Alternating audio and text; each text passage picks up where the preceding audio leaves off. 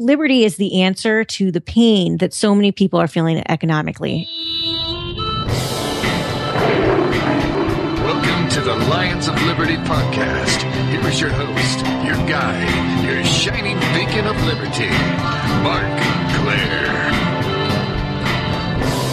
Welcome back, my Liberty Lima Beans, to the Lions of Liberty podcast, your home for great conversations about the ideas of liberty. This is episode number 210, and that's important because that means you can find today's show notes featuring links to everything we discuss over at lionsofliberty.com/210. Today's show is sponsored by Health Excellence Select, an incredible free market, affordable, legal alternative to your standard Obamacare corporatized insurance. To learn more, head over to lionsofliberty.com/health. My guest today is a declared candidate for the vice presidential nomination of the Libertarian Party, to be decided in just a few weeks at the Libertarian Party's National Convention in Orlando, Florida. She is the founder of Bellatrix PC, a woman-owned business-facing law firm. In 2012, she served as the general counsel to Governor Gary Johnson's Libertarian campaign for the U.S. presidency and successfully defended challenges to his ballot access. She is, of course, Miss Alicia Dearn. Alicia, before we get going, I've got to know, are you ready to roar? Absolutely. All right. Awesome. Now, Alicia, before we get into your current run for the vice presidential nomination of the Libertarian Party, I want to get to know you a little bit better. So what I really first want to find out is how you first learned about the ideas of liberty, what first started exciting you about these things, and how did you become a libertarian? Well, I've pretty much always been a libertarian. When I was a kid and a teenager, my father is a libertarian, and he would tell me about libertarian ideas. And so I grew up thinking about them. And as I studied economics and history in high school and college, it just cemented my libertarian ideals. So I've been a registered libertarian since the time I could vote. All right. And then what about your more current involvement with the Libertarian Party and libertarian politics? How did you end up working for Governor Gary Johnson a few years ago in his last campaign? You know, that's kind of a funny story. I was moving to St. Louis because I had decided to move out of California. I'm a business owner, and California is not a very business-friendly climate. So I decided to move to Missouri to headquarter my business, and I thought I need some activity where I can get to know other like-minded people. So I volunteered for Governor Johnson's campaign. In the course of doing that, they offered me the Missouri directorship for their volunteer organization there. About a month or two after that, they promoted me to the Midwest director, and I did that for a good 6 to 9 months, well into the general election. And then during that time, I started to pick up legal work for him and eventually was promoted to general counsel. So it just was getting to know people and working with him. I just had this great sort of meteoric rise within his campaign, and it's given me such amazing opportunities within the Libertarian Party.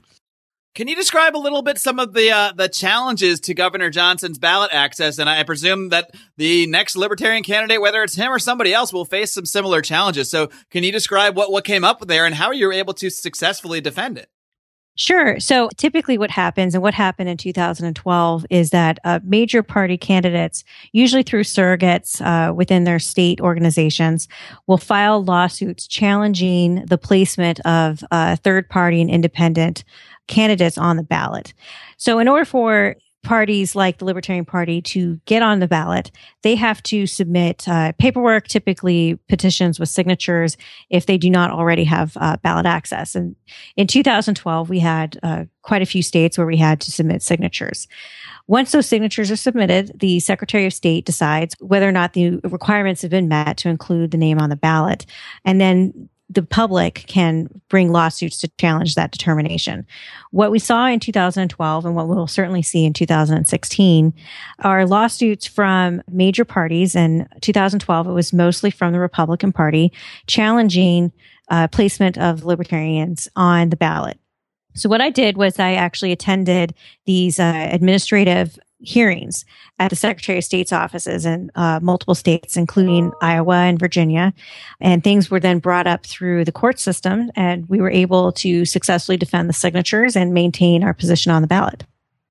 All right. Well, that's certainly quite a tale. So we certainly need not only strong libertarians, but people with strong legal backbones to kind of guide us through this process. And so many libertarians aren't necessarily thrilled about having to deal with the ins and outs of politics and especially all the legal challenges to the two-party system, because that system is obviously in place for a reason. It's entrenched itself and it doesn't want challenges to it. Right. But here we are, the Libertarians knocking on the door, along with other third parties as well, who, while we might disagree with them, I hope that they can also get, ballot access and debate access and all these things. So I will tell you a story for my first one, because I think that really illustrates your point. So the first ballot access challenge that I defended was in Iowa. And what happened was, it was the eve before the Republican Party National Convention. Governor Johnson was down in Florida. I was actually going to drive down to Florida as well. I had a Gary Johnson van that I was going to take down there as a volunteer. And it was a Friday afternoon, and we got served with summons to appear at the Secretary of State's office on Monday morning to defend a ballot access challenge brought by Republicans in that state. We could not find on a Friday night a libertarian ballot access lawyer in Des Moines for Monday morning. I mean, it's hard to find libertarian lawyers anyway. So I turned around and I drove from St. Louis up to Des Moines. I'd never done any ballot access work. And during that time, I started calling press and trying to get some local Iowa press with the Associated Press and with NPR to cover these hearings. And then I crammed Iowa election law into my head, and I showed up Monday morning ready to go. When I got there, the Republicans had flown in a couple of election law attorneys from DC. And these were, big wig election law attorneys, really expensive suits. They walked in very full of confidence. And I stand up and stick out my hand to shake their hands and say, "Hey, I'm counsel for Governor Johnson." And they refused to shake my hand. They literally looked me up and down and went, "Huh." And I was like, "Well, you've just underestimated me, but that's fine." That's unbelievable. That's just such a show of disrespect. I mean, just even if you're, opponents and legally or politically, I mean, that's on a whole nother level. And what I had waiting for them in the hearing room which they discovered a few minutes later, is I had radio, I had reporters all sitting there, I had my argument ready, and we were able to successfully judge both the legal and political climate in Iowa to lean on the Secretary of State to maintain Governor Johnson on the ballot. So he did, and that got appealed all the way up to the Iowa Supreme Court over a period of a couple of weeks. But, we've held firm the whole way. At the end of the day, in 2012, was Governor Johnson on all 50 ballots? No, he didn't make it onto the ballot in Oklahoma and in Michigan. Those were the two. Oklahoma is just very difficult with the signature requirements. I'm happy to report that we are, as libertarians, are on Oklahoma already for 2016. It's the first time, I think, in like 20 years. And in Michigan, there was a successful challenge. Unfortunately, I didn't get to handle that one. I don't know that it would have been a different result had I been there, but I did file a petition with the Eighth Circuit, I believe, and with the Supreme Court to try to get that heard, but to no avail. So we're looking at maybe 49 this year and maybe a possible 50. Is there any hope in Michigan, I guess? Oh, no, Michigan, we should probably get on this year. I don't think that we'll have difficulty there this time. Okay, great. That was just the challenge for last time. Right, exactly. We have a couple of states that are going to be difficult. Pennsylvania is typically difficult. I'm sure we had extensive litigation in 2012 in Pennsylvania. I think we'll probably see that again. If we've got an army of good volunteers out there gathering signatures, the more signatures we can get, the better our chances are of surviving a ballot access challenge. All right, Alicia, so you spent all this time working for Governor Johnson, not just to support his campaign, but really to support the legitimacy, the legal legitimacy of the Libertarian Party. And so now you've come to this point here in 2016, 4 years later, where you're going to actually be a candidate yourself, or you're at least putting yourself forward as one. So I'm really curious, because I've interviewed several of the presidential nominees. I've John McAfee, Austin Peterson, Dr. Mark Allen Feldman, Daryl Perry, and everybody seems to make a big deal about running for president to push a message and that kind of thing. But you're the first person I've spoken to who specifically has declared, well, that's not true. I have spoken to Judd Weiss as well, but you've actually declared specifically for the vice presidential nomination. So why are you going specifically for the vice presidential nomination here? Well, for a couple of reasons. First of all, we have a very good field of candidates for the presidential nomination, and I don't add anything to that. I think what I do is I can balance the ticket, and I can be a great spokesperson for liberty as the vice presidential candidate. And so I really looked at the VP position because I felt like that's where my talents and my passion for liberty would best be expressed. All right. So how does this process work in the Libertarian Party with the vice presidential candidate? Because I know, the delegates will choose their presidential nominee and some candidates will sort of declare their preference for a running mate. But the vice presidency, that is the same process, is it not, with the delegates selecting you, and you could be, elected as vice president, not necessarily attached to a particular nominee. Is that correct? That's exactly right. So the Libertarians do it the old-fashioned way, which is the vice president is separately nominated. And what's really cool about that is that the delegation really gets to choose the ticket that they feel best represents libertarian values. I know that there's been some talk about changing that this year so that the presidential nominee can declare a running mate. And that works better with the FEC laws, to be honest. So one of the problems that I have as a vice presidential candidate is that I have to comply with the FEC, and the FEC does not have a category for running as vice president. They only have it as running for president. So I have to declare as though I'm running for president. Interesting. They're like, hey, we never even thought of this. Right. Well, all the laws are set up really for how the two major parties do things, and they don't really care how it impacts the other parties.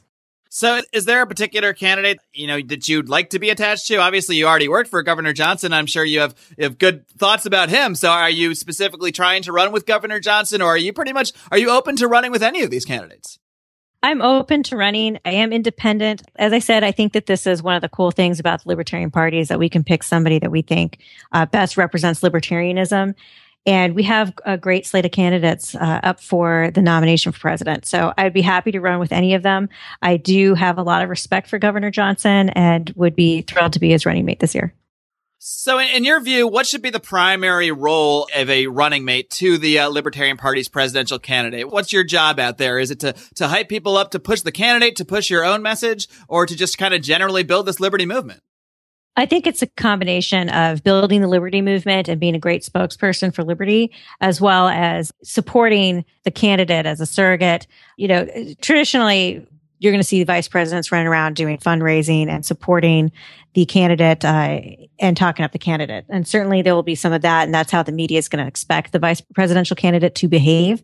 But we have a bigger message here. And that message is that liberty and libertarianism is what's right for the country. Right now, we are suffering from economic malaise. That economic malaise is a direct result of overregulation, socialist policies, and inflation that's being caused by quantitative easing, among other things. Liberty is the answer to the pain that so many people are feeling economically. I think what we're seeing in this election cycle is a rise of people who are struggling so much financially and economically, and they can put their finger on the problem, which is crony capitalism, government, and corruption in Washington, D.C., but they haven't put their finger on the answer. The answer is an authoritarian leader like Donald Trump. It's not socialism like what Hillary Clinton or Bernie Sanders have to offer. It's getting government out of the way so that people can live their lives and be fruitful and have lots of opportunities. That's the answer. And so my job, I think, ultimately, and what I'm hoping to do in my campaign is to spread that message as loudly as possible and really convince people that government is what's causing the pain and it's not the answer. Now, one thing that the Libertarian candidate is going to have to talk about a lot, whether they're the presidential candidate or the vice president, is the role of government in people's lives. So I want to get into some of the specifics that you've put out there for your campaign. But first, I kind of want to know what your general idea is about the proper role of government in society. I prefer government to be limited. I think that we need to decentralize government as much as possible. I do feel that the U.S. Constitution has generally laid out the best role for the federal government, which is national self-defense, some adjudication between the states as far as the flow of commerce. There's not much else that they should be doing. We have now the federal government is way too involved in commerce. The Commerce Clause in the Constitution has been stretched beyond recognition, and now it's acting as, the nanny state. And this is a major problem. Now, Alicia, we're going to take a little bit of a closer look at some of the specifics of your campaign positions in just a moment. But first, I need to take a minute out to tell everyone out there about our great sponsors at Health Excellence Select. Now, I don't know about you guys, but I purchased my own health insurance. So personally, I was hit by some serious sticker shock after the implementation of Obamacare. My deductible more than doubled, my premium shot through the roof, and I'm just sitting here thinking, what am I actually getting for this? I'm a healthy guy. I don't go to the doctor. I really hadn't even been to a doctor for any major medical problem in years and years and years. So why would I spend hundreds and hundreds of dollars a month and then have to spend $6,000 or $8,000 in deductibles before I even see a dime of coverage for my healthcare? It just didn't add up. And it doesn't add up. It doesn't add up for most of us. But luckily, there is an alternative out there now. It's an alternative known as health sharing. And health sharing is simply awesome. I've gotten paid for every single medical bill I've submitted in full, 100%. This is not a joke. After I spend $500, I get everything else back. And our friends at Health Excellence Select have kicked it up a notch. They'll do all the work for you. They will find your doctors. They will set appointments for you. They'll provide you 24/7 access to doctors via Skype, so you don't even need to go to a doctor or pay a dime half the time. Health Excellence Select is truly revolutionary, and you guys are doing yourselves a disservice if you do not look into this amazing alternative to your standard, corporatized Obamacare health insurance. You can learn more by heading over to lionsofliberty.com/health, or if you're ready to sign up, you can directly call my representative, Jeff Cantor, at 440-283-6849. Tell him Mark from Lions of Liberty sent you. Lisa, one of the things that's really impressive to me is, a lot of these presidential candidates have great looking websites and have some general views on there, but you really go deep into the specifics on a lot of these issues out there. And I think that's important because while we talk about the philosophy a lot, I talk about the philosophy a lot. The biggest questions I always get from people are sort of like on the specifics. They're, how would libertarians handle this and that? And you really do go into that on your issues page. So I just want to touch on a couple things here and kind of see what your, I guess, libertarian answer, at least maybe at the presidential executive level, would be to a lot of these things. And I'll start with education. One thing you went into great detail on your website. So what do you think the government's role or perhaps lack of role in education should be? I do think there should be a much smaller role. Ultimately, I would prefer the government to not have a role in education. I think that education should be handled privately. It should be handled by the parents. Right now, we have the federal government handling way too much money in education. So we're collecting all these taxes for education, and then it's being granted back to the states with a bunch of strings attached on how education is going to be doled out to the population. This leads to inefficiency, and it leads to lack of innovation. And we have a certain amount of indoctrination that's happening in our educational system. And that's talking in the K through 12. I also think that we have a serious problem with university education in this country, the government guaranteeing loans, which has created an inflationary bubble in the university system. So the federal government should get out of education. I think that that's one of the first things that we should do to save money and to improve our rankings nationally in our educational offerings.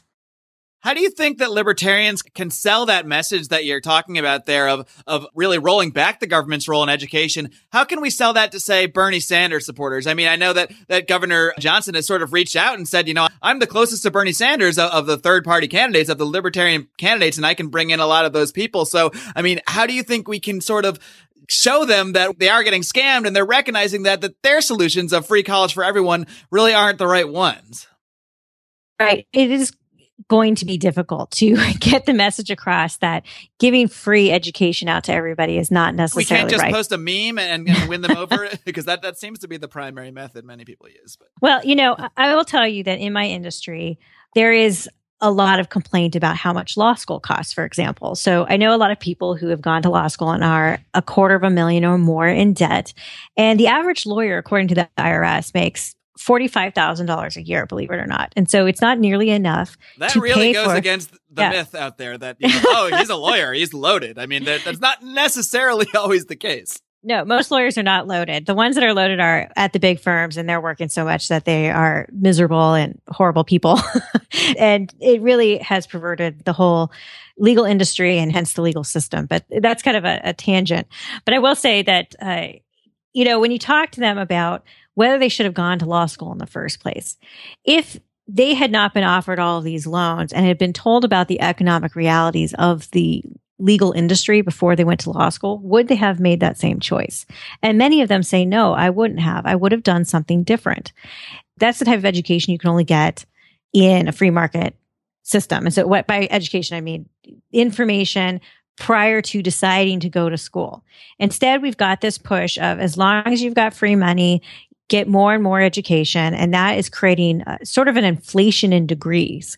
So it used to be that you could get a job if you had a high school diploma. Now it's hard to get a job if you don't have a college diploma. And we're just inflating the amount of information that people have to learn and the amount of years that they have to go through this bureaucracy before they can get jobs.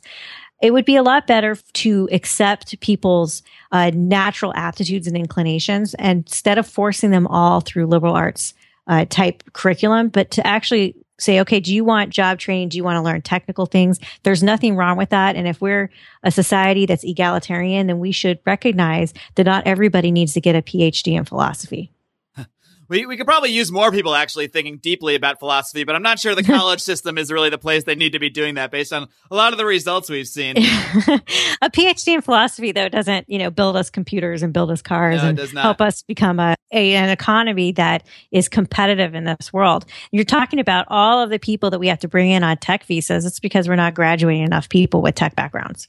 Well, this kind of plays into the next issue that you go into a lot of detail on. And obviously, it's all tied in, like we said, because the reason people are upset about college isn't just because of the cost. That is part of the cost, but it's that they were sold on the idea and then they get into all this debt. Then they get into the real world. And now they're finding, the rate we're going, like you talked about, we're eventually going to require master's degrees just to be considered for, say, a janitorial position. So what would you say would be the answers to people that are struggling in the economy, that are having difficulty getting jobs or that have been unemployed for extended amounts of time? How would you address that? I have a different answer for millennials versus people who are older going into the workforce. Okay, because technically I'm in like the last year of being a millennial or something like that. I think I'm right on the edge, even though I don't like to call myself one. Right. I'm not quite millennial. I'm just a couple years older myself, but I'm an employer. And I will tell you that what matters to me as an employer is being able to bring people in with good work ethics, who are smart, who can learn the job, and who have practical skills. Practical skills include, obviously, the job skills themselves. So if it's a lawyer, they have to be a lawyer. If they are an accountant, they have to be an accountant. But it also means computer skills, and it means people skills, sales skills, writing skills, things like that. If you want to focus on being able to get a job, you need to focus on being profitable to the employer. The squeeze is on for small business employers who create more than half our jobs in this country. They are being squeezed constantly with regulations. The economy's down, sales are down. And so they have to get more money out of the labor that they hire. So if you're looking for a job, you need to make yourself valuable, and having a bunch of degrees isn't going to impress employers who just need to make money so they can keep their lights on and make their payrolls. So my answer for millennials would be, really think twice about that degree, get the basics degrees that you need to get for the job that you're going after, and make yourself valuable with practical skills.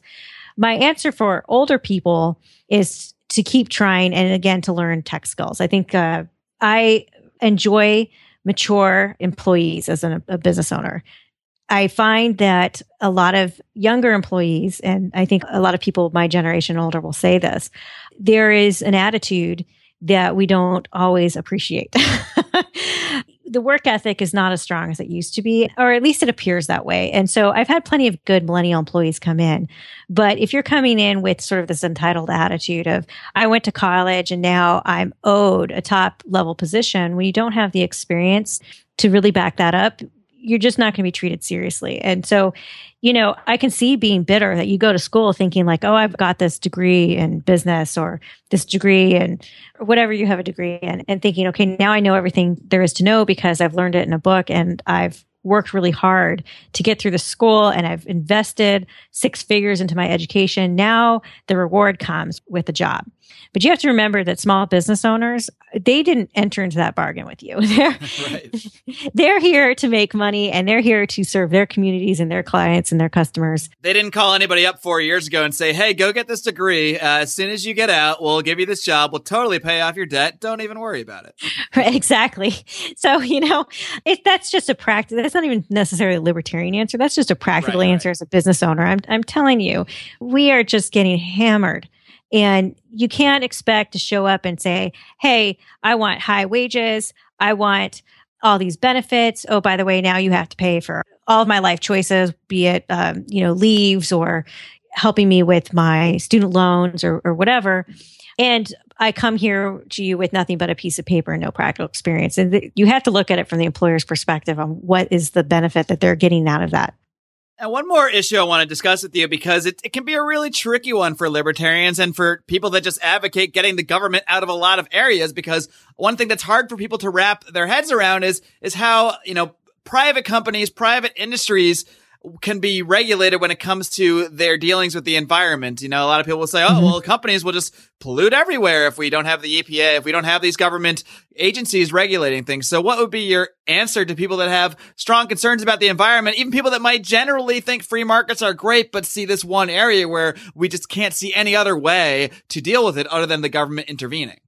Well, I'm going to give you kind of a nerdy answer to that question. Well, we're Liberty nerds on the show, so you're going to fit right in here. Well, good. I took a lot of economics classes in college. I really like economics as a discipline because I think it explains a lot of human behavior. One of the things that you learn in economics is a concept called externalities. And externalities is when people can foist their costs on to the public at large. We do know it exists. We know that companies will pollute because they don't have to pay for the cleanup. And so in that regard, the government has a legitimate role as an arbiter for all of the rest of the community to enforce environmental regulations and enforce people to clean up. We can also do that through a tort system. Your neighbors can sue you if you pollute on their land, things like that. So I do think that there is a legitimate role in the government to help with the environment. And in fact, it is written into the Constitution.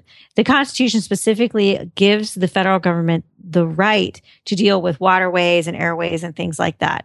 The EPA has gone way above and beyond that. I do think that they are acting outside the scope of the authority that they should be given as a regulatory body under the executive branch. They're being allowed to craft laws without congressional oversight, and that's a problem. And so I would definitely rein that in. But it doesn't mean that we should necessarily throw the baby out with the bathwater when it comes to environmental regulations, because we do have the problem of externalities. It is an economic phenomenon that we recognize occurs. All right, now we can have all our ideas about how libertarians would, should, and could deal with a lot of these issues. At the end of the day, though, they're not going to matter if we can't actually be in a position to implement them. And I think that really is the most important thing to do in terms of building a political party, building a political movement is getting more people to listen to you. That's why I do this podcast. And that's why I think a lot of people run for office, to get that message out there. So what do you think is the primary method that yourself and others in the Libertarian Party through the presidential campaign, whether it's you as the vice presidential candidate, whether it's somebody else, what's the best way we can really grow this party, grow this movement, and be taken seriously as a political alternative for people? There are several methods that we should use. So first of all, we as Liberty nerds can talk about a lot of these concepts on a deep and abstract level, but I don't think that that's necessarily the messaging that we need for people who are new to ideas of liberty. If you say to somebody, taxation is theft, which is something that's obvious to me, they are going to look at you, if they've never thought of that before, they're going to look at you like you grew a second head. What do you mean taxation is theft? I've grown up my whole life paying taxes to the point that it's just second nature. I've never. I think that's the same look I get from my girlfriend whenever I talk about this stuff. But right.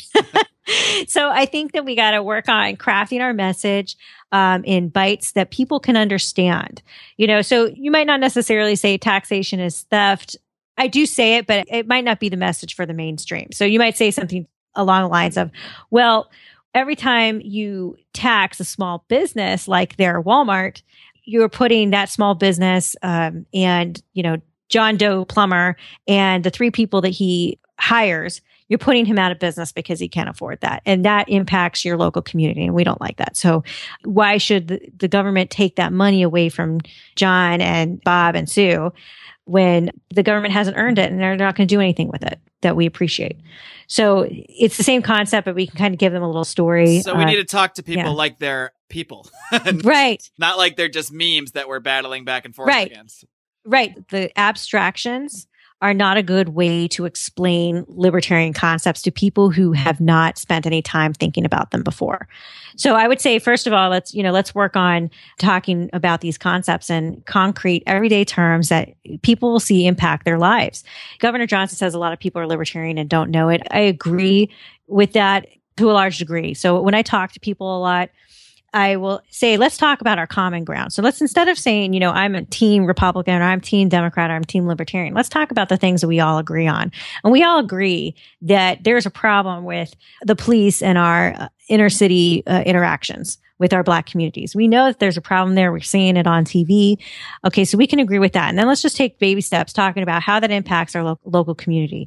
I live in St. Louis in a predominantly Black neighborhood, and I've talked with my neighbors about these issues. And, what they say to me is they're really upset at the rioting. They don't like the rioting. They think it's a shame that the neighborhoods are being destroyed, that there's property destruction. They don't think that it's good for the image. At the same time, they're really upset that so many people that they love and know are going to jail and they have a perceived harassment by the police. So we can talk about those things and say, all right, that's a problem. And my humanity allows me to accept how you would feel about that. And so let's talk about, the police officers and their people too, and what they're afraid of. And we can start talking about how liberty is an answer to stopping this sort of spiraling problem without picking a team or saying, incendiary things like you're racist. So it's how we deliver the message. As far as tactics go, I do think new media is great. Social media is great, but I heard some people are doing this podcasting thing too. Podcasting's good.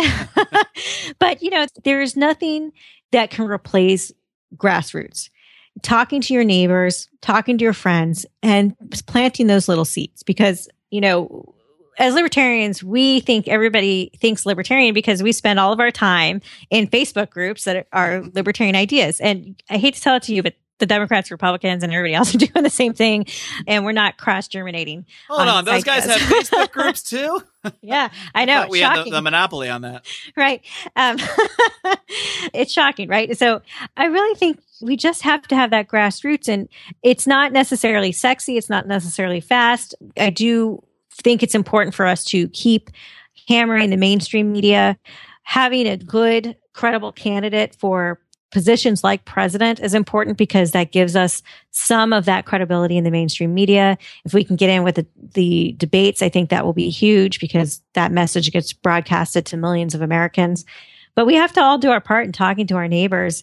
The same way that the Bernie Sanders people are all making us crazy because they won't shut up about him, like we should do the same thing about liberty.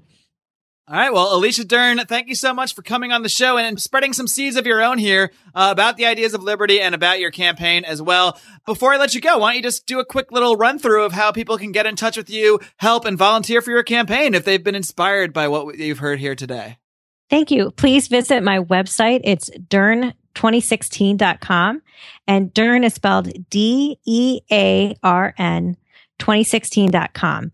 There you can learn about me, the issues that we are promoting, and you can also volunteer. We have a great group of volunteers already, and you can donate. Please donate to our campaign.